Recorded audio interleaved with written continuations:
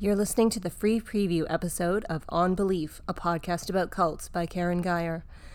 To hear the entire episode, go to patreon.com/Karen Geyer, KarenGeier, and sign up. It's only $5 for the entire series.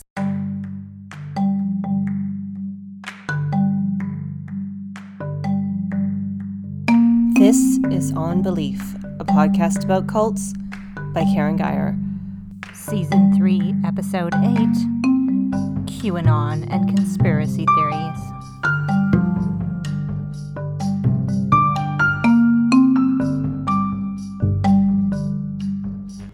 The QAnon conspiracy theory is nuts, so we're going to break it down for you. Start the timer. QAnon believers think the world, but especially the United States, is controlled by a secret, powerful organization, the Deep State, and that Trump became president to stop it.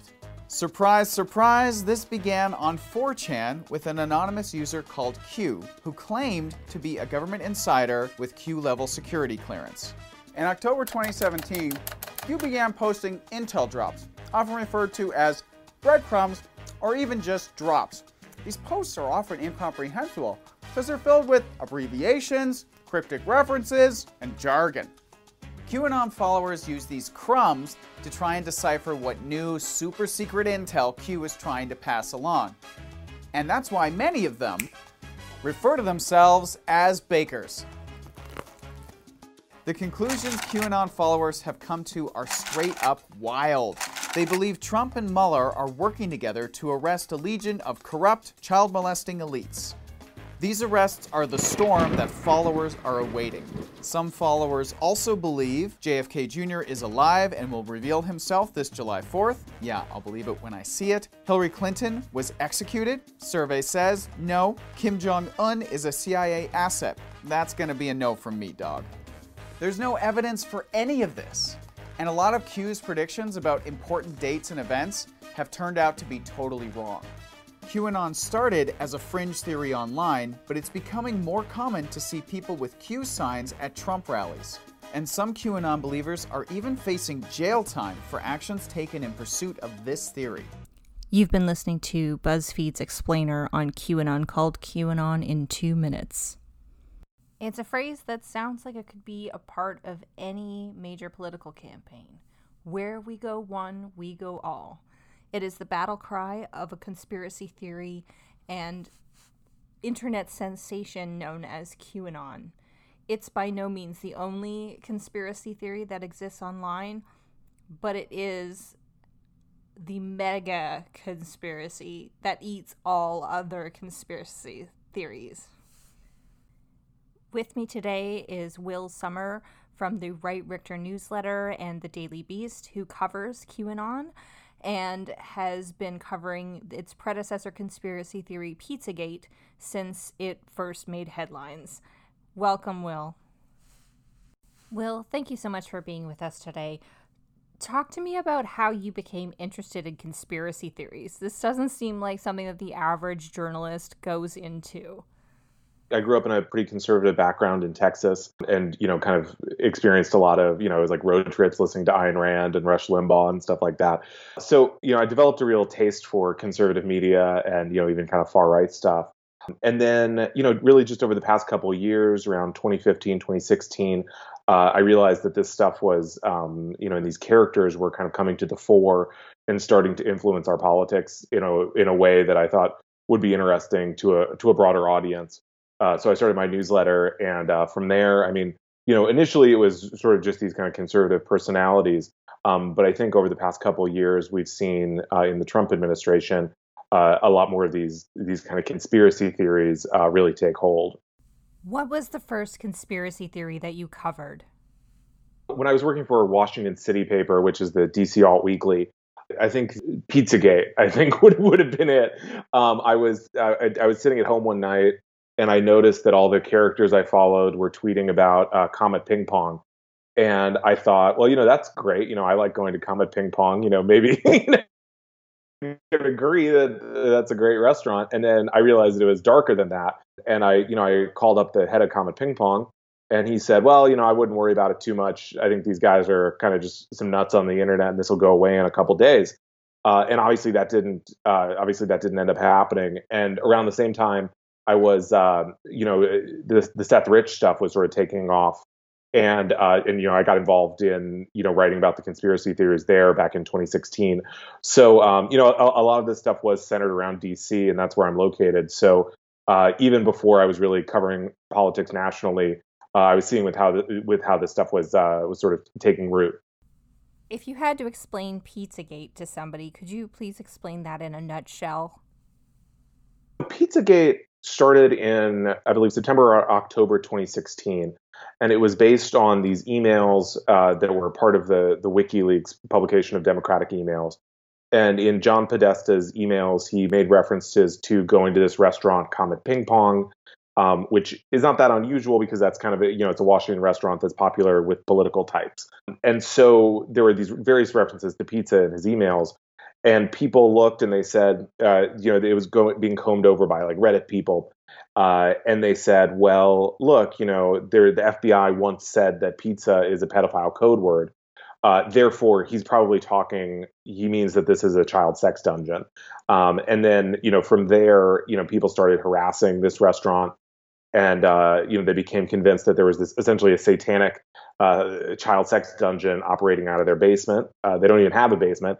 But, in December 2016, someone came and fired a couple shots. I believe last year someone tried to burn the restaurant down. So that was kind of I think one of the first examples we've seen in this era of conspiracy theories really having these dangerous effects. So what was some of the purported evidence that helped people believe in Pizzagate?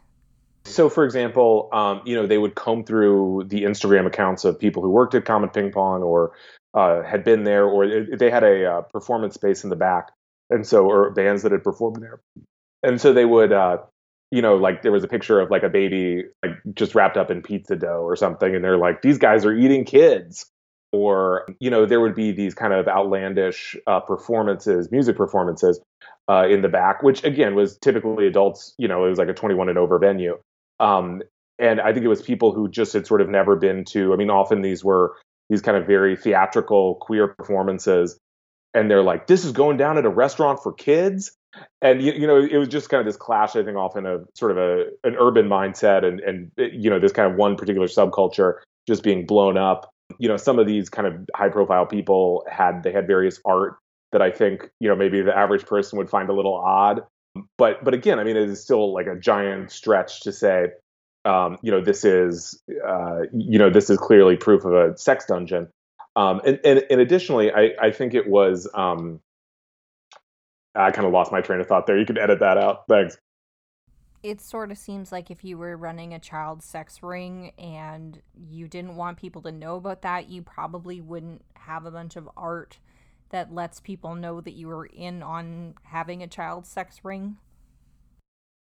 Well, one of the craziest parts is how they, because all these people are just sitting around, quote unquote, investigating online, they can't, they don't have investigative capabilities. Like they don't have a grand jury that can issue subpoenas. They certainly don't go interview people, which is, for the best.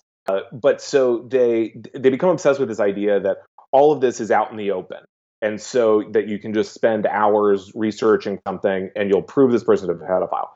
In reality, people don't, actual pedophiles, actual sex traffickers, they don't post little clues to what they're up to because it's illegal.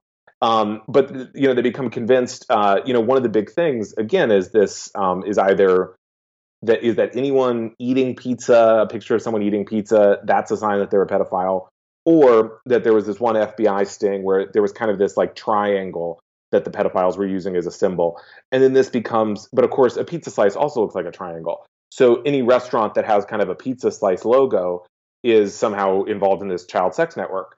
But pizza is possibly the most popular food in America. And so just it's very advantageous for them to make to make the clues, these things that are just everywhere. And I think that often kind of fuels these rabbit holes. What was the most interesting thing that you discovered when you were investigating Pizzagate? I think it was interesting to see the dissonance between how the owner of Comet Ping Pong thought this was like basically a night of prank calls, and what I was seeing online, which was just just this just exponentially growing thing that was just exploding hour by hour. More people were getting into it, and I think one of the most disturbing things was within just a couple days, you had people like Jack Posobiec, now at One America News, and various other characters sort of showing up at Comet Ping Pong, live streaming themselves, acting weird there. And so I began to be like, holy smokes, like this is moving off the internet. People are showing up here in real life. And of course, that ultimately culminated in the shooting. Now, a couple years later, I think we're a lot more used to that happening, unfortunately. But this that sort of felt like we were moving into this really kind of unstable new phase. I was online the day that this shooting at Comet Pizza happened. A lot of people sort of thought, oh, well, this is going to be the end of Pizzagate, or people are going to, defect from believing in this because of what happened. I mean, the guy who shot up Comet Pizza himself sort of came to and stopped believing in it. Did you think that was the case? It seemed pretty obvious to me that it was not over. I mean, I think what happened was practically that a lot of people like Alex Jones or Mike Cernovich, who had been these prominent promoters of Pizzagate, they were like kind of quasi-respectable characters in the Republican Party that, I mean, obviously Trump had been on InfoWars. These were not just like absolute like people who were just completely shunned. They realized that potentially they could get sued, and in Alex Jones's case, he was, by Comet Ping Pong, because suddenly they had a genuine damage to complain about. So it was abandoned by a lot of the kind of people who had been dabbling in it, just I think for attention or for views or for new followers. But it continued to persist amongst much more shadowy groups and people. And, this is a cycle you kind of see repeated over and over. But so it continued to bubble up. I mean, eventually it sort of it laid the seeds for QAnon. And again, we saw last year, someone try to burn down Comet Ping Pong in a totally, just another Pizzagate aficionado. So, I mean, I think these things are very hard to root out. I don't think anyone really has an answer to it yet. And I mean, it's definitely still going on. And, just during the pandemic, we've seen another huge uptick in Pizzagate stuff. It's getting really big on TikTok now with teenagers and 20-somethings. And so, I mean, it's almost like this, like a pathogen or like a brain virus that kind of just circulates, and maybe it moves away from a certain group of people who have become disabused of it, and then it surges back. Based on your observation, what kind of person gets ensnared in this kind of conspiracy theory and gets drawn into it? Is there a profile? Is there a pattern? And I think often the people, but not always, the people you see act out in the most dangerous ways, with real life violence. I think they were perhaps often mentally unstable to begin with, and then this kind of gives them a direction for this, and it weaponizes it in a way. But I think the broader a number of people who get into conspiracy theories, I mean, I think partially, it's often very regular people. I talked to a lot of people who are into Pizzagate or QAnon who are just, 100% normal people in every other aspect. But they also believe that Hillary Clinton eats babies. And they'll explain that to you just like they'd tell you what they had for breakfast that day. And so it really kind of, I think, becomes this person's worldview. And, a part of this is fueled by the fact that there is a lot of weird stuff going on. There's a pandemic, all of the Jeffrey Epstein stuff. So there is, I think, especially now, there's this feeling, I think, that things are being uncovered or that you can't really trust the authorities. But then often that spills over into these conspiracy theories that, often end up just terrorizing completely innocent people. So Pizzagate eventually got eclipsed by QAnon.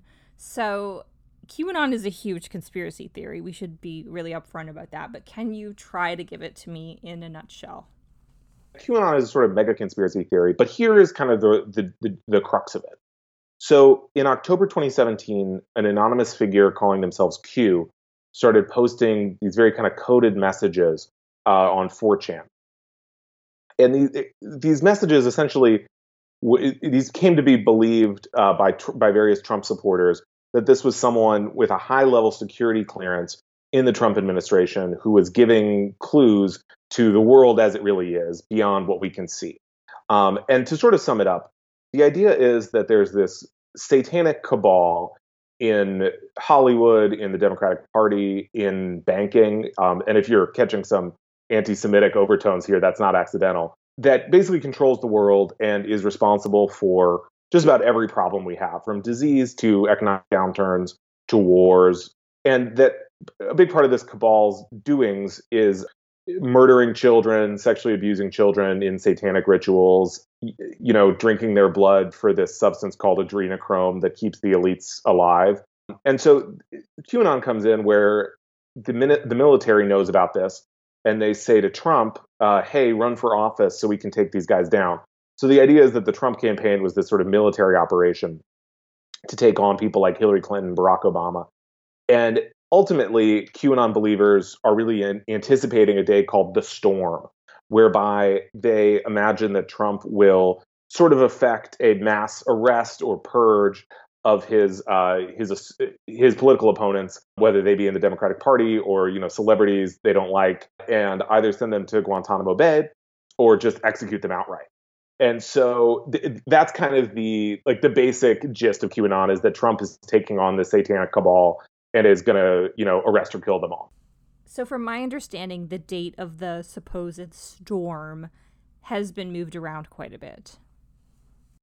That's exactly right. I mean, initially, the claim was that Hillary Clinton would be arrested by the end of October 2017. Well, obviously that didn't happen. But the beauty of the vague messaging in QAnon clues is that you can say, oh, well, either we misinterpreted it. I mean, basically people treat it, sort of like a biblical scripture where you can argue over its meaning. Or they can say there's a QAnon phrase called disinformation is necessary.